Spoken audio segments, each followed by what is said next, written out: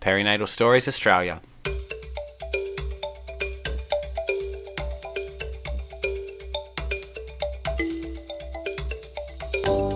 Welcome to Perinatal Stories Australia. My name is Rebecca, and every episode we provide a listening ear to the lived experiences of mental illness during pregnancy and postpartum. I hope this podcast reduces stigma, informs listeners about support services available, and inspires those on their own healing journey. More importantly, I hope you can hear these stories and know you're not alone. Thank you for being here to hold space for the stories we often keep to ourselves.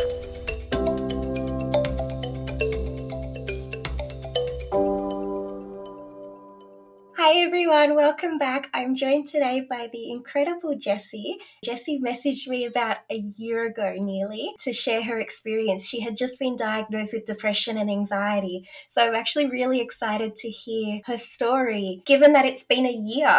So welcome. Thank you so much for joining us. Thank you so much for having me, Rebecca. I'm so honoured and so excited to be telling my story. I know a bit about your postpartum story, but I guess I don't know about your mental health prior to motherhood or during pregnancy. So am I right to assume that it was just postpartum when things took a bit of a turn, I guess? Yeah, I'd say postpartum was when it was probably the most serious. I feel like there were definitely moments with my pregnancy that it should have probably been picked up, but postpartum was where it's probably its worst, like that it was probably more noticeable for everyone else. And I guess I'll ask a question here because you're from rural New South Wales and, Yes. in terms of support or, access to support, I'm wondering if that played a factor in your story as well. Yeah, so when I submitted my story, we were in the process of moving back to rural New South Wales. And so I was trying to find out how I was going to be able to get support, find out what options were actually available for me in terms of quality, just for the fact that the population wasn't big enough for people to even. And it's like the stigma with rural Australia is that mental health itself doesn't get talked about, let alone perinatal mental health. Yeah. So yeah, there definitely has not been a lot of options. But that's how I wanted to advocate for myself, because I knew that, I'm moving home to have support and be with my family because that's what I felt I needed to heal. I just wasn't going to be able to heal when all of mine and Matt's family lived 5 hours away. So yeah, not a lot of support rural.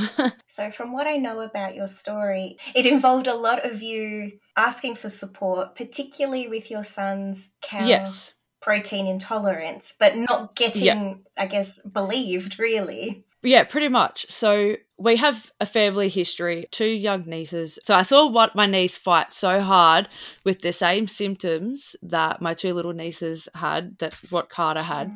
And in my gut, I'm seeing these things happen with Carter and I'm going, this looks just like his cousins. This, I'm so certain that this is cow's milk, like the protein intolerance. And so I was going to a separate GP for Carter, and he didn't believe that babies could have allergies and intolerances. He was, 8 weeks old. It's not possible. He hasn't had enough exposure to the world, which on one hand, I get that. But on the other hand, it's like, well, he hasn't had the exposure. So of course there could be an intolerance. And so in the end, I was walking up to the emergency department at a much larger hospital. This is before we moved rural, saying please, I need some help. I'm thinking this is what it is. He had this insane rash that is eczema on steroids, blisters, head to toe, colic, tummy pains all day, every day, crying. And they're going, it's just colic. And I'm like, yeah, I understand that it's presenting as colic, but I think there's genuinely something causing it. And they're going, no, it's normal at this age. He'll outgrow it. And I'd go home, ringing my mum, going, they're not listening to me. This is what they think it is. Or, just try this cream for his skin, try this cream, try that. And in the end, I got to one visit. I happened to pick the right doctor on the right shift that was like, hey, I think you're right. Here's a prescription formula. Yeah, but it took 4 months of that. Yeah. It started at probably 6 weeks when he was 6 weeks old, and I battled until I think it was a week after the 4-month mark. So I think that's where a lot of it stemmed from, this heightened stress And then in the month that followed that, I kind of just crashed. Like for 4 months, I was on this high of like fight. And in those months, like I was ringing my mum going like, I can't, like this is, I don't know what I'm doing. Like, how do I keep doing this?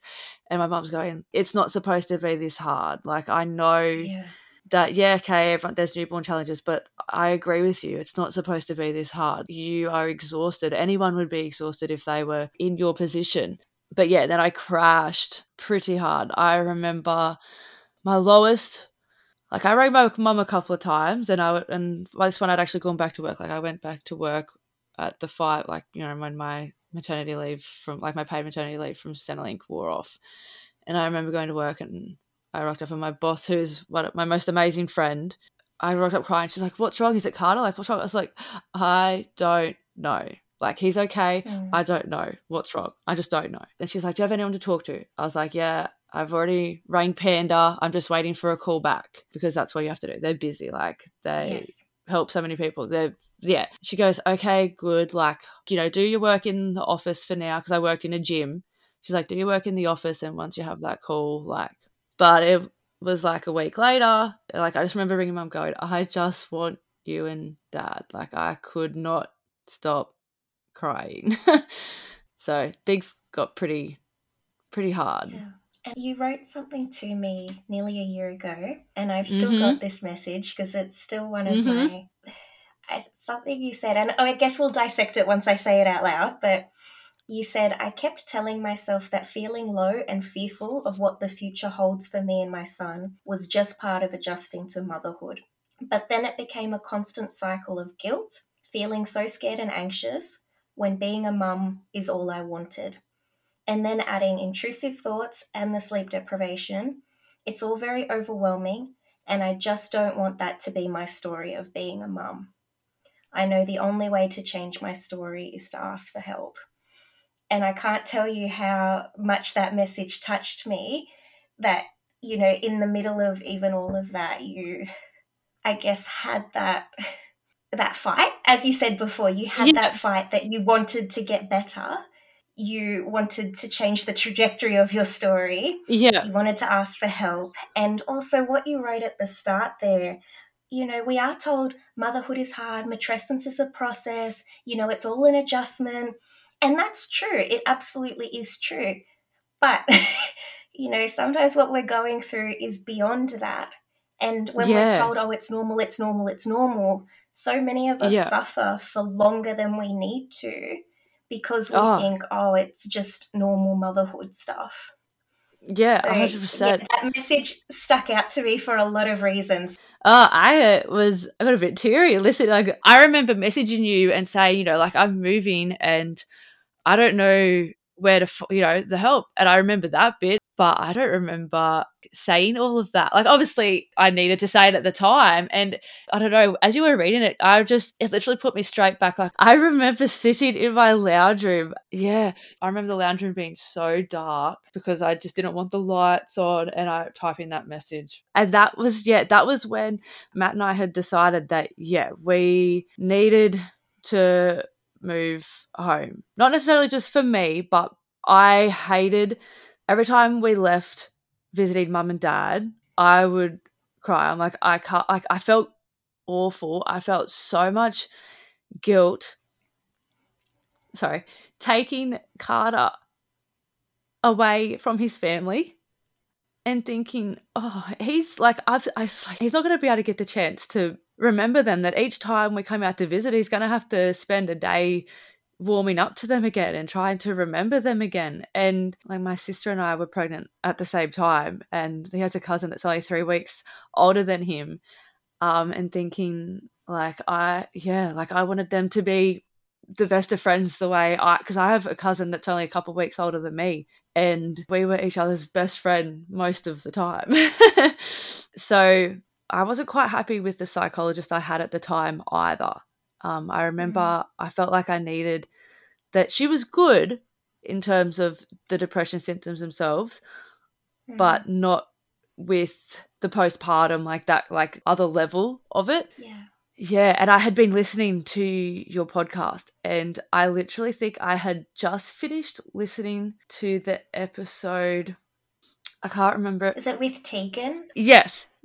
And thinking, I want, and because you were talking about how great your psychologists and everything were, I was like, I want that. Like, I need that. I'm not getting that right now.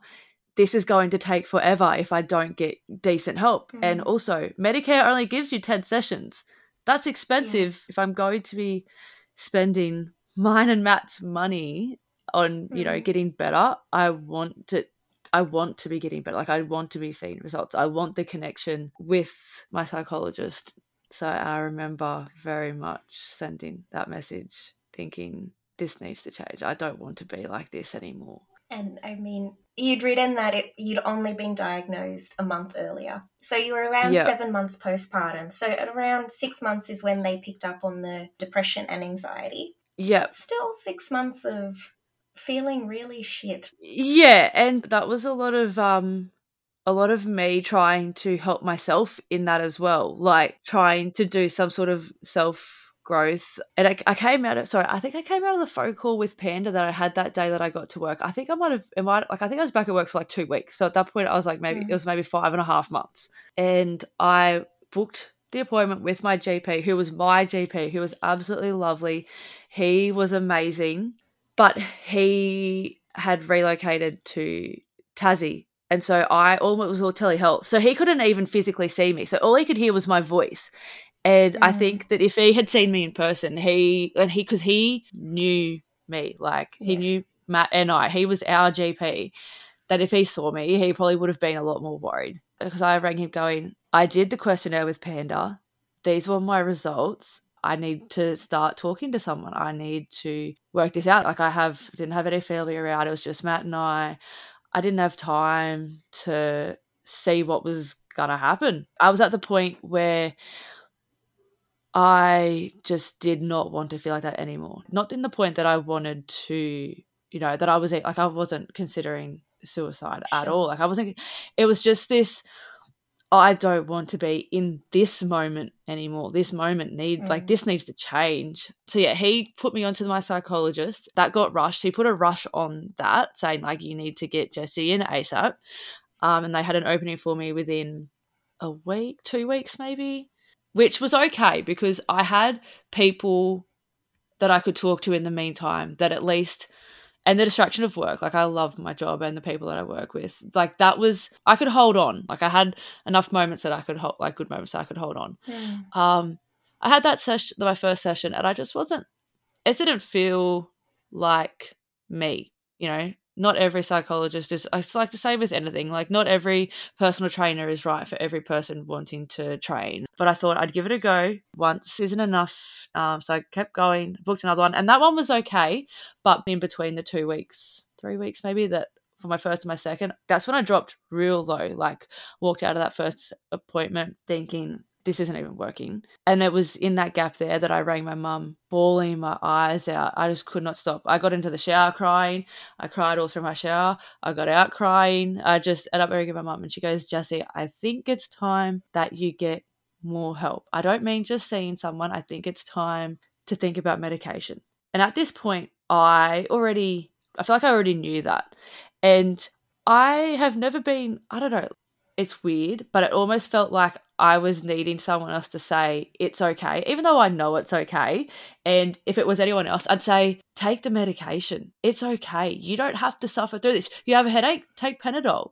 Things like that. You have low iron, you take iron tablets, whatever. And I've never worried about justifying that to myself ever. But I felt like I almost needed that last little bit of just do it. Yeah. So yeah, I got off the phone to my mum. I jumped online, booked my appointment. I had a phone call with my same GP a couple of days later. I remember crying, going to him, going, I need medication. It's this, like I need something to be taking that's going to get me through to the point where the therapy is actually going to work and that kind of stuff. Yeah. And I mean, firstly, I want to say, like, I'm in love with your mum already, if I can say that. I remember doing the same in the sense that once I got told when I gave Mm-hmm. birth that I needed medication, the first thing I did was call my mum and talk it through with her to make sure, Yeah. okay, did she think it was a good idea? Because you're right, it's that I need someone else to tell me that this Yeah. is what I need. You're so right. If it's Panadol, if it's a headache, if it's anything, we wouldn't even second guess that. Yeah. And Yeah. to my friends, I would always say, take the medication. But when it's Yeah. yourself, And I think I'd also got to this point of like, I was making all these decisions for everyone else, like Carter. And to be honest, even to a level with Matt, like, I was making decisions about what we we're eating and all that kind of stuff. That I was like, I just needed someone to make that final decision for me of this is what you're yeah, doing, go and do it. yeah, So yeah, I started on, I don't know, like, I never know how to say them properly, to be honest. Sertraline. yes, actually. And it's actually surprising. So yeah, I worked in a gym and there was one particular lady that would always check in. She reminded me very much of my nan who isn't with me. So it was absolutely amazing having her. And she came up to me one day. I think I might have just started. I remember maybe like a week on the medication. And she came up to me, she goes, "How are you?" Mm, And I said, yeah. And I just basically unloaded. I said, "But I'm on medication now, so it's going to be okay." She goes, "Good girl." And then, we had the discussion of what do you want? And it's actually yeah, surprising how many people I found out were even on that particular one. yeah, And it wasn't even that it was reassuring. Like, I had no problem telling my story. Like, anyone that asked, like, "How's it going?" I'd be like, "Oh, mate, it's crap." Like, if I could use other words, those are the words I was using. Like, these yeah, people that saw me every day, like, and because then I even got the whole, "Yeah, because you look like you've lost weight." And I said, "Yeah, not the good kind of weight." And they were like, "No, we knew." And it was like funny that I had noticed, but I hadn't noticed, kind of thing. Like, for someone else to notice that I had lost weight is probably a big thing because I'm already a tiny person. So it was weird how once I actually had the confirmed, this is mm, postnatal anxiety and depression, yes, here is your medication, that I was like, yeah, this is what I have, this is what I'm doing, like, I am strong. Yeah, it's weird how much easier it actually was to talk about it once yeah. I had confirmation of it, I guess. I think once you say this is what I've got, it makes it a lot easier to just actually get through it. There's a saying that you've got to name it to tame it. I like it because before I spoke to my GP, I think I did the questionnaire, rang Panda. I did 2 phone calls to Panda, but it was the second one that I was like, okay, yep, I am getting proper help. Like, I'm not just going to have the odd phone call to Panda. This, like, that's not what they're there for.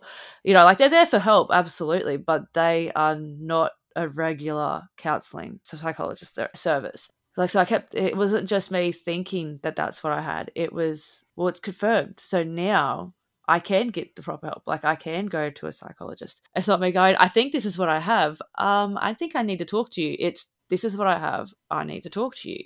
So that made a big difference. Yeah, it always does feel like a weight lifted. Like, even though it is still a dark cloud, it almost feels like they've just done a little pinprick to relieve a bit of pressure.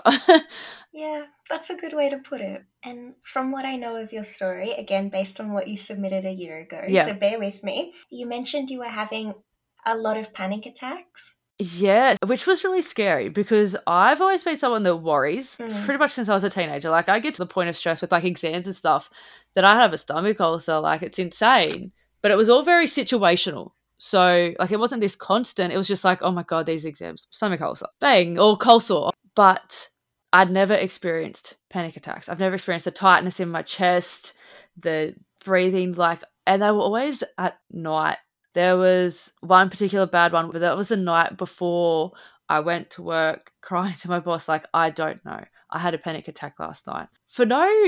Oh, look, obviously for reasons with Carter's health. Like, he had spent 2 weeks at daycare. Bang, had 2 flu viruses in one go. So then Matt and I both got sick. And so I had this fear that Carter would stop breathing. mm, Like, every single time I put him down for a nap, I was worried that he was going to stop breathing, I wouldn't catch it, and I would lose my baby. Like, that mm, I longed so hard for, without it, like, I've never experienced loss, like pregnancy loss. I couldn't even imagine But I feel like without even experiencing that, I had this fear that I was going to lose Carter, that somehow he was just, something was going to happen and he was going to be taken away from me. And getting through those viruses where he did experience respiratory distress, like we would rush into the hospital at 2:00 in the morning because of sucking in under his ribs and all that kind of stuff. And at this point, he was healthy. Like when I had my first proper panic attack, he was healthy. Like we were all on the mend. But I just remember the tightness in my chest. Like it started as just intrusive thoughts. And normally I could breathe through it going, nope, he's here. He's fine. He's breathing. Look, you can see he's breathing. We've got the sensor mats. But I was worried that the sensor mats weren't going to work, that they, for whatever reason, would not pick up that he was going to stop breathing. And it just balled and balled and balled until I wasn't breathing properly. Like my chest was tight. And that was my first proper panic attack. I think I had two that I can really remember that were that bad. Like I like to call them like maybe mini panic attacks. It did not get to that point, but there were quite a few nights, like Matt was always my grounding, as in like if he was laying beside me, I would hold on to him and do the deep breathing. And sometimes he would even squeeze me back and that kind of thing. But yeah, that is so scary, the panic attacks. Oh my goodness. Yeah. And they're very, very confronting, especially you hadn't had them before. Yeah. So I'm sorry you had to go through that. Oh, I guess I'm lucky that I only, like I say lucky, like no one's lucky to, not have as severe panic attacks or, but I'm glad, like I'm so grateful that I only experienced it those couple of times. I couldn't imagine that being a constant or, often occurrence. No, and you mentioned intrusive thoughts, and I was wondering if there was anything around that I guess stands out in your memory. Oh yeah, a lot of it was that Carter was going to stop breathing, but it was a lot of times it'd be that if I was driving in the car with Carter, anytime I'd be coming up to a roundabout, like I have never been in a crash in my life. And this is even when I was pregnant, I was having these kinds of things actually. Like I would drive up to a roundabout preempting that I was going to get T-boned and, that was while I was pregnant, even after I'd had Carter, that we were going to be in a crash and something was going to happen. And then I'd just be like my whole family's going to grieve for that. I don't want to put my family through that grief. They can get wild, like the intrusive thoughts. Like, so there was that one. There was the one where anytime I was going through an intersection, like even if I had a green light, I was worried, like I was like, someone's going to run this red light. Or because I'd have to walk down the hallway from our lounge room to put Carter into his bassinet or to his change table. What if I'm walking down the hallway and for whatever reason, for some, what if something happens to me and I let go and I drop him? And it'd just make me hold on so much tighter. Like, obviously, I have then since found out that, for the most part, like the intrusive thoughts, like it's like the protective, that it's making you, it's like a hypervigilance, which is, it feels crap to have them. Yes. I suppose you almost got to be like, okay, so it's just making me be more careful, but also there are nicer ways to make me be more careful. And I think, let's be honest, I think you were probably already being careful. I can't imagine you being careless. Yeah, like I'm not carrying him by one arm or something. Like, I've already got him bundled up. He's not going anywhere. Don't worry. My arms aren't just going to all of a sudden have a spasm. But that was a constant fear I had as I was walking down the hallway. The worst part is I could picture it happening in my head. It wasn't just thinking, like I could picture. And then I was thinking, okay, well, if it does happen, like in my head, I was then getting ready to catch him. That's how so vivid it was in my head that it was going to happen. Those are the two that were very vivid for me, is the car and when I'm carrying him, that I'm just randomly going to drop him. And I don't think people realise, like, especially when you do have that element of anxiety and depression in the mix as well, I guess people don't realise just how scary those intrusive thoughts are. Like, they're not just a random thought and I can push it aside. Like, you hold on to that. Similar to you, I started experiencing my intrusive thoughts in pregnancy to the point I didn't want to get in the car. And then we have a 2-story place and all the nursery stuff, all the bedrooms were upstairs. But it got to the point where I moved everything downstairs just so that I didn't have to walk up and down the stairs, because I was convinced I'm going to fall down the stairs and hurt my pregnant belly or something. And then obviously when I had the baby, that got worse because, oh my God, he's in my arms. I don't think people realise just how it can really overtake your life Yeah, and, like, any chance I get, like, I obviously had to drive myself to work, like, you know, I couldn't not drive, like, I was traveling 40 minutes to get to work, and I've gotta go to work, but any other chance that I could get, I would not drive. Matt will listen to my episode and find this out, but that is why any chance I could get, like, "Okay, you're driving," Yeah. and he'd be like, "But I drove last time." "Yeah, but I'm pregnant, you're driving." Even though I have less control when someone else is driving, it's like, I know he's a really, like, safe driver, he's good, and I know like, anyone that has experienced intrusive thoughts, you don't even have to try and justify it, but for No. people that have never had in like, it's not because you want, like, it's not even, No. like, it's not because you're thinking of doing any of that at all.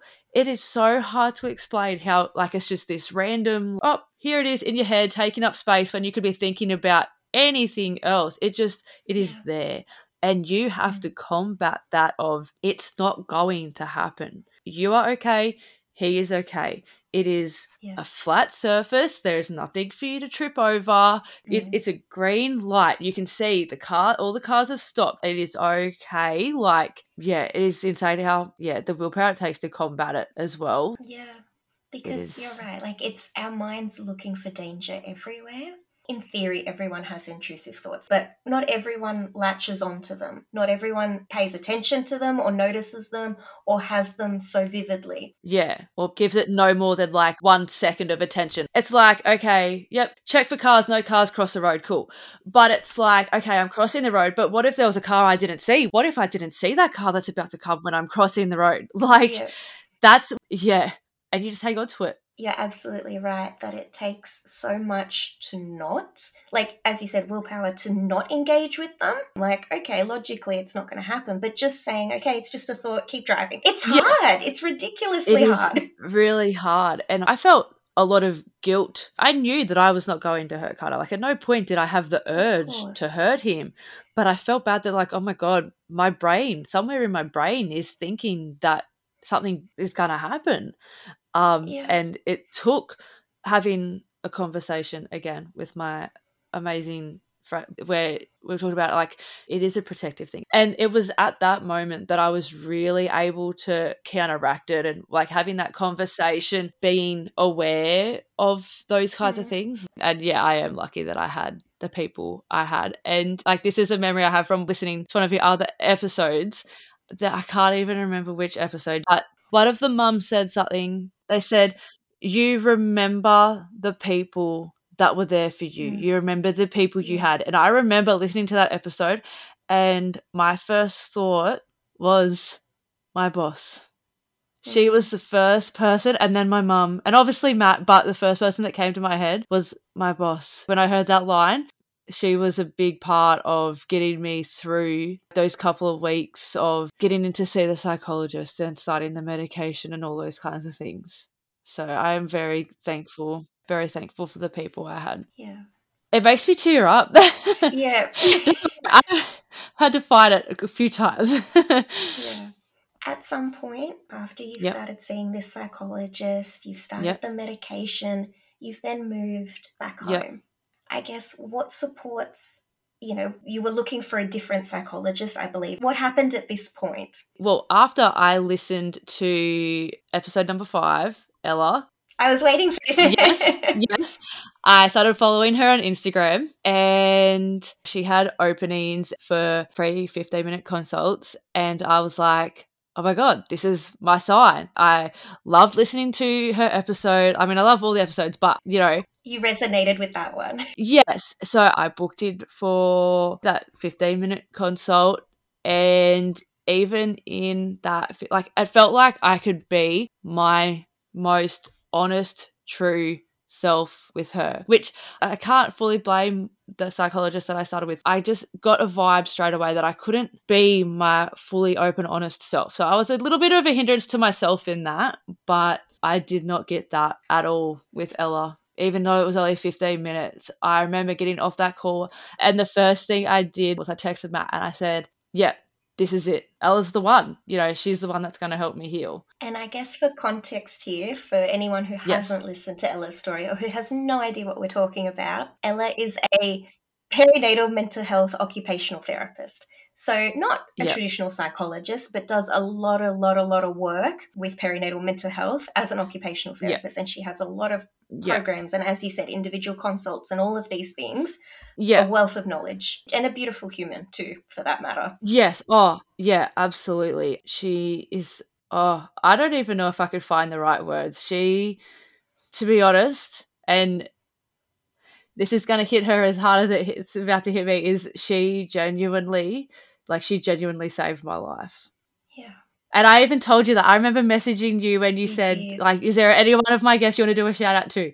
And I said, like, I had to thank you for the podcast for bringing her into my world, like, of knowing that she exists, because she genuinely saved my life. Just for the fact that, like, because, like, a lot of her story I did resonate with. Like, there was a lot of the mum rage, because in my head I'm like, my depression wasn't purely all because of hormonal change. Like, a lot of it was situational. So I knew that, like, a lot of it was just things that I just needed to work through about, like, a balance and all like that. And, like, that was a lot of what I was seeing on her Instagram page. And that's why I kept thinking, like, yep, she's the one for me. And I say saved my life in the sense that I just felt so empty. Like, my life feels so full. Like, my heart is so full now. To think about where I was to where I am now, like, I was like, yeah, I'm going to get to that stage where, I don't need to be on medication, because the medication, it was just to get me working through the situational stuff. And so, like, so I'm not on my medication now. Like, I weaned off it. But at one point I thought, I'm just like, there was actually one point where I thought I was just going to be on the medication always. Yeah, which I didn't have a problem with. It's fine. If that's what I got to do, that's what I got to do. If that's what makes me being happy, then that's what it is. But the end goal was always to come off it. Like, to at least get to a point to try and come off it. And I definitely wouldn't have been able to do that without her, among other people, but without her. And it makes me very, very happy that somehow the universe conspired and you got to speak to someone who you resonate with and who has helped you so much. Because, as you said before, not everyone is the right fit for us. So that psychologist, not that they were bad or did anything wrong, but they just weren't the right fit. Yeah, so the same as not everyone likes everyone. You don't have to be friends with everyone. And that's basically what it comes down to with that as well. You can't expect that the first one you try is going to be what fixes. It's like a first date. Yeah, and it's a blind date at that. Like, it's a blind date. It's your doctor going, hey, I know this person, and you go into it with all the nerves and everything. But I did not feel any of that going into that consult with Ella. And I guess not a lot of people, and I mean, I'm guilty of this as well, in terms of occupational therapy, not a lot of people know what that involves. And I was just wondering if you wanted to share, like, what's that like, going through occupational therapy and what that involves and how you found it helpful. Okay, so I started off doing individual consults with Ella, which was absolutely amazing in itself. There was a lot there because, I've always known that I'm a bit of a people pleaser. Like, if I get asked to work an extra shift, oh yeah, sure, that's okay, I'll make it work. Yeah. That kind of thing. If someone needs me, within my circle, I'll do anything and everything for the people that I love, even if it's at the detriment of myself, which is something I had to really work on with Ella. So it comes to a lot of boundary setting, which is not as easy as it sounds.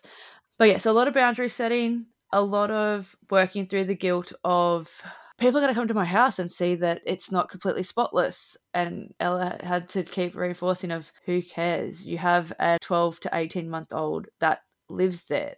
They aren't clean. You're going to drive yourself nuts vacuuming 10 times a day, thinking that you're going to be able to keep your house clean. Not that I was vacuuming 10 times a day, but I had this thing in my head that I wanted to be able to vacuum every night and pack away his toys every night. And I was like, why? That's unrealistic. That's too big of an expectation. Don't put that on yourself.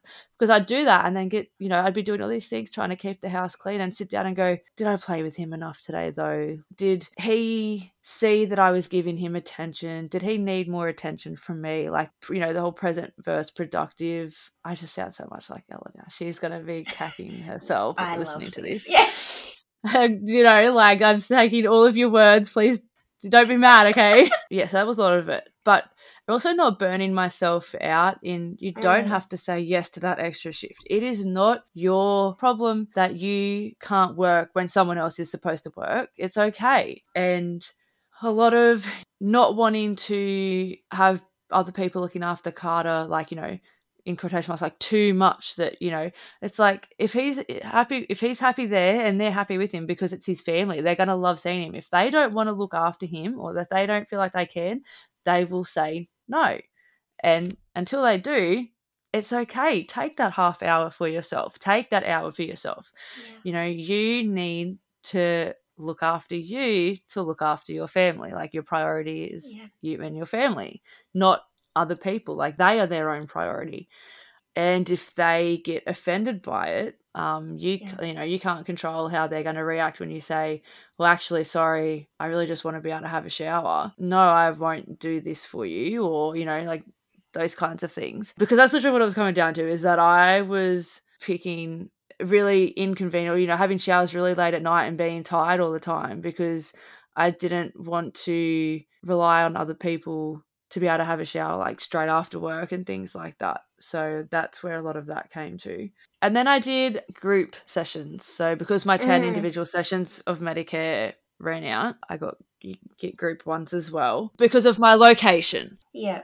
And I'll maybe explain here as well. There's also a mental health Medicare component for group therapy, if I'm correct. Yes, there is. Yeah. Which, Ella, I'm just going to little plug it for her because it's amazing. I participated in Project Me, which in itself, like, my individual sessions were great. And I think it definitely helped having them first.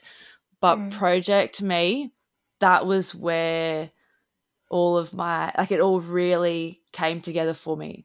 There's like these workbooks, like there's content that you do that is a lot of reflection. It's a lot of, what kind of mum do you want to be? What kind of person do you want to be? It looks at that people pleasing component of how do you feel when you set boundaries? How would it feel if you did set your boundaries and you did stick to your boundaries? And yeah, looking at your routine of, you know, giving yourself me time, and, you know, just a lot of ways to look after you that don't actually require you put in that extra effort. Like, for ages I was like, I know I need to go to the gym because I know it'll make me feel better, but that's a whole other effort. Like, Matt was working shift work and it would be like, oh, I'm gonna have to drop Carter off and all that kind of stuff, and I was like, so do it. And I'm like, okay, I'll do it. And now I do it all the time and I don't care. It's not that I say I don't care, but, you know, like, it's just that built in now that that's what it is. Yeah, it's just how my routine is. I go to the gym this day, and this day. And, you know, if Matt's home, great. If not, then I have plenty of family that are like, yeah, cool, go do that. We've got him. He can stay here for an hour. Yeah. And it's a lot of, I think the good thing about Project Me is sometimes, even though you want to be happy, you don't want to live in this constant cycle, you do want to do the work, you're not always the best at holding yourself accountable. And so that's what Project Me really did for me. It was like, well, you know, the other mums in the group, they're doing it, so I can't slack off, and, like, I've got to stick to what I've said I'm going to do. And then it became a routine and habit, and now I don't even give it a second thought. So yeah, that's a lot of what Ella does. Actually, coming back to the main question, it's looking at ways you can do the things that make you happy or look after you, so that you don't feel so low, or you don't have the constant cycle of being overwhelmed, overstimulated, mum rage, and then guilt. You know, this whole fear of, like, oh my God, if I keep yelling like this, I'm going to traumatize my child. Like, wanting to break that cycle of, I don't want my child to worry about what he's doing, that it's going to upset me and I'm going to yell, or, you know. So yeah, there's a lot of different strategies that Ella has in her toolbox that I now have in my toolbox, that even when I am having my low days, that, you know, before where it'd turn into 2-3 weeks of I just feel like crap, it's maybe a day. Like, at the end of the day, I'm like, oh, that was a hard day. And then I do my gratefulness and I look at what was good about the day. I go to sleep and I wake up and it's another day. It's not the same as yesterday. It could end up the same as yesterday, but I now am able to pick myself up out of my own hole. Like, I can remind myself of what I need to do. Like, I'm falling off my own wagon here. I need to get back on it. So she helps you develop a toolbox. Yeah, and I guess those strategies, those techniques, Yeah. those practical applications is where Yeah. occupational therapy might be. Not saying that psychology doesn't have, those practical and strategic elements to it, but Yeah, occupational 100%. therapy really, I guess, puts it into your life. Yeah. And yeah, I don't think a lot of people also realize just how valuable group therapy can be as well. Yeah. Like, it's not Yeah. necessarily therapy in that you're all sitting there sharing your feelings, but No. the resources that you learn, and as you said, that accountability, it's Yeah. pretty cool. Yeah. Yeah. Or like sharing ideas, or being there for one another, being compassionate, or whatever that may be. It's huge. Yeah. It's huge, and I'm really glad you mentioned that. Yeah. I mean, I was lucky. I had the other mum in my group was, we even said this at our last session, like, I felt like it was a mirror reflection of myself, like, as in, we were very similar people. We spoke a lot the same, and it was just good that when we needed to just say, oh, this is what was really annoying about my day, that we were like, oh my God, yes, I have experienced that. Like, that it was good to just have that in the moment, because that you're not, there are other mums that have postnatal depression and anxiety, but to have the conversations with another mum who is going through a similar struggle right in that moment, like in that day, in that week, or whatever, that cycle, that roller coaster that you're on, that adds another level to it itself. It's that genuine proof of, I am not the only one that is going through this. So that is definitely the biggest benefit of group therapy, I think. Yeah, no, I agree wholeheartedly. It's that common humanity. It's that validation. Yeah. It's, we all know the statistics. Yeah. We all know it's 1 in 5. We all know that. But to actually hear the stories or the experiences behind those numbers makes such a difference. It does. It really does. Is there any memory or anything that you wrote down in your notes that you really wanted to talk about? So the one thing I would like to probably touch on, it comes from my pregnancy, more as an awareness for other mums or new mums or whatever, like anyone that's going to take a story out of this, is that the start of my pregnancy, I took a pregnancy test, and then 3 days later, the Hunter went into lockdown for COVID. This was August 2021. And then I was going to midwives appointments on my own. But because of COVID, like, even in the public system, they say to you, like, this is going to be your midwife, you'll see them for each of your appointments, whatever. I didn't get that because there was a lot of staff shortage because of COVID. So I had a different midwife every time. And I'm not blaming anyone for that. It's just how it unfolded. And obviously I had a lot of the anxiety, like I had the intrusive thoughts and this and that. We had a few other little situational things, like with Carter, which were really minute. But, for someone that is a bit of an overthinker, like, every now and then I dwell on it a little bit. But, the anxiety and depression scale that you're supposed to do every midwife visit, whatever. I did it once in my whole pregnancy, on a good day, in a good week. So I feel like there probably it probably should have been raised a few more times. So I just feel like it's one of those things where if you feel like, just even if you think it's nothing, it's always worth bringing it up, because the one time I did do the scale, that was where I learned about Panda. The midwife I had said, okay, great, like, that was good. But if you feel like you would ever answer any of those questions differently, or if anything sticks, there's these numbers, this.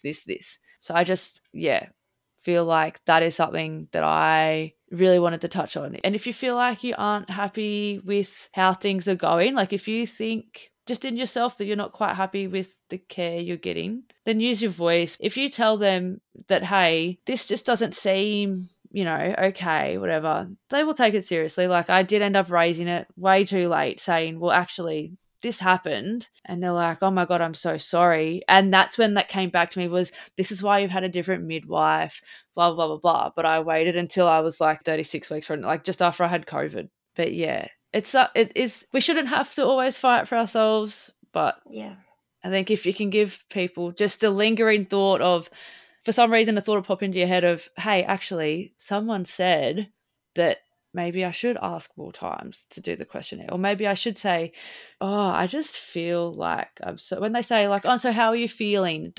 If you're not feeling good, like, don't be afraid to say it, because the midwives, when they know, they will take it seriously. I shot myself in the foot there, to be honest. Like, telling anyone that I wasn't feeling okay was to my mum or to my boss. And I was going to ask, like, what would you change about the system, or like what advice you would give? And I think you pretty much summed that up really well in Yeah. that, you know, looking over your story, having a different midwife every time, you can not understand, like, it's not an excuse, but Oh, no. you see how easily symptoms can be missed, symptoms of mental ill health, I mean, Yeah. because someone doesn't know you and they don't Yeah. know what your, let's say, normal is like, so they don't know what to compare with. You can understand how things get missed, and it's unfortunate. Yeah. And yes, as you said, it's unfortunate. We have to be the ones to be proactive about it. But if that's what you have to do, then do it. Please do it. Yeah. And I did find out quite late at the end. I can't even remember all the details, but I just do remember finding out that there are services that can help. Like, it's not just Panda. Like, obviously, yeah, you have Medicare sessions, but I know there's other, like, they will have more answers for you if you bring it up. And if they don't know, then someone that you do talk to will probably know someone or be the one themselves that has experienced it and go, well, hey, I did this. This is what was available for me. And then, like, you know, to ask for it. Yeah. Just keep talking about it, because someone will have an answer, you know. Someone knows someone, or is that someone that has an answer. And that's what I think is so great about this podcast as well, is that even though we've got the one thing in common, they're all still very different stories, and the help is different. The services that we've seen are different. And I think that is the big thing, is that it's that awareness of this is what is available, so that it doesn't take you this long, or you don't have to hit the absolute rock bottom. You can stop yourself from getting to that rock bottom. And I just think if even just one mum does not hit rock bottom, or feel like they've hit rock bottom, that, you know, they caught it, then that's, you know, that's the goal met. Like, yeah, one mum. Yeah. And I mean, I like to think, and I'm saying this, you know, mocking myself, I like to think I know a fair amount of the services that are available. Yeah. But the amount that I learn from every guest that comes on here about what worked for them, what didn't work for them, what they tried, what they wish they'd tried, or whatever that is, it's phenomenal. You know, the amount of support that is actually out there is incredible. So I agree. Knowing what's out there, I think, would make such a huge difference. Yeah. Oh, I mean, it even made the difference for me. Like, obviously, I hit my bottom. There was a good week where all I was doing was crying. And I remember there was one particular night before the phone call to mum, even one other night, when I was just sitting on the edge of the bath, wrapped in my towel, crying. But Matt decided to come in because he's like, you've been in here a while. I wanted to make sure you're okay. And because for a while I was like, I'm just tired. Like, I'm just crying because I'm so tired. But I was like, this isn't just tired. Like, I've been tired and cried, and it's been one night, and I've slept and I've been fine the next day. And I knew that he was worried. So yeah, if, like, obviously I hit my rock bottom, but if it wasn't for the podcast and finding that next service, finding Ella, that made me aware of what else is out there. And that is what was for me. Obviously, it's not for everyone, but it's what was for me. I'd already hit my bottom before I started listening to the podcast. That's how I found your Instagram page. I remember typing in going, there's got to be someone else out there that, you know, there's got to be other stories of what to do. So I remember just searching random things in the Instagram search bar, and then I found your page. And then, like, a couple of weeks later, you released your podcast. So yeah, I've been on board from like day dot. Thank you for being there, but also I'm so thankful that it has been there for you as well, because as I said before, that's the goal. Like Yeah. if someone listens to this and knows that they can ask for help, or that, hey, they're not the only one, or that, hey, this service exists. Like Yeah. that's my job, really. Like that's the Yeah. goal. And again, trying not to cry over here. But I'm so thankful for you coming on and sharing your story, but also just so happy that compared to the message I received nearly a year ago, to see where you Oh, are today is incredible. yeah. I don't do a lot of sit and reflect. Like I sit and reflect when when I see Carter doing something just so cute and going, oh, I'm so glad I can enjoy this moment. Like I'm so glad that I'm at a point where I genuinely am here enjoying this moment. And I get to enjoy this moment. Like if I did this podcast like 12 months ago, I wouldn't have had anywhere near as much good to share. I would have been like, yeah, it's been crap. That would have been the crux of my story, but it's not my story anymore. Like, I mean, it is a part of it, but it's not my whole story. Thank you to all our listeners for holding space for today's story. If you like this episode, please leave a review and rating to help me bring you more amazing content. Join the conversation and be featured on the podcast by sharing your story through my website, perinatalstoriesaustralia.com. If these stories are a bit too much to listen to or to read right now, then come back another time. Protecting your mental health is the #1 priority. As always, this podcast and its associated blog and social media accounts is not a substitute for therapy or for getting help. No medical advice is provided, only lived experiences. If any of this does resonate though, please reach out to a medical professional. See you next time.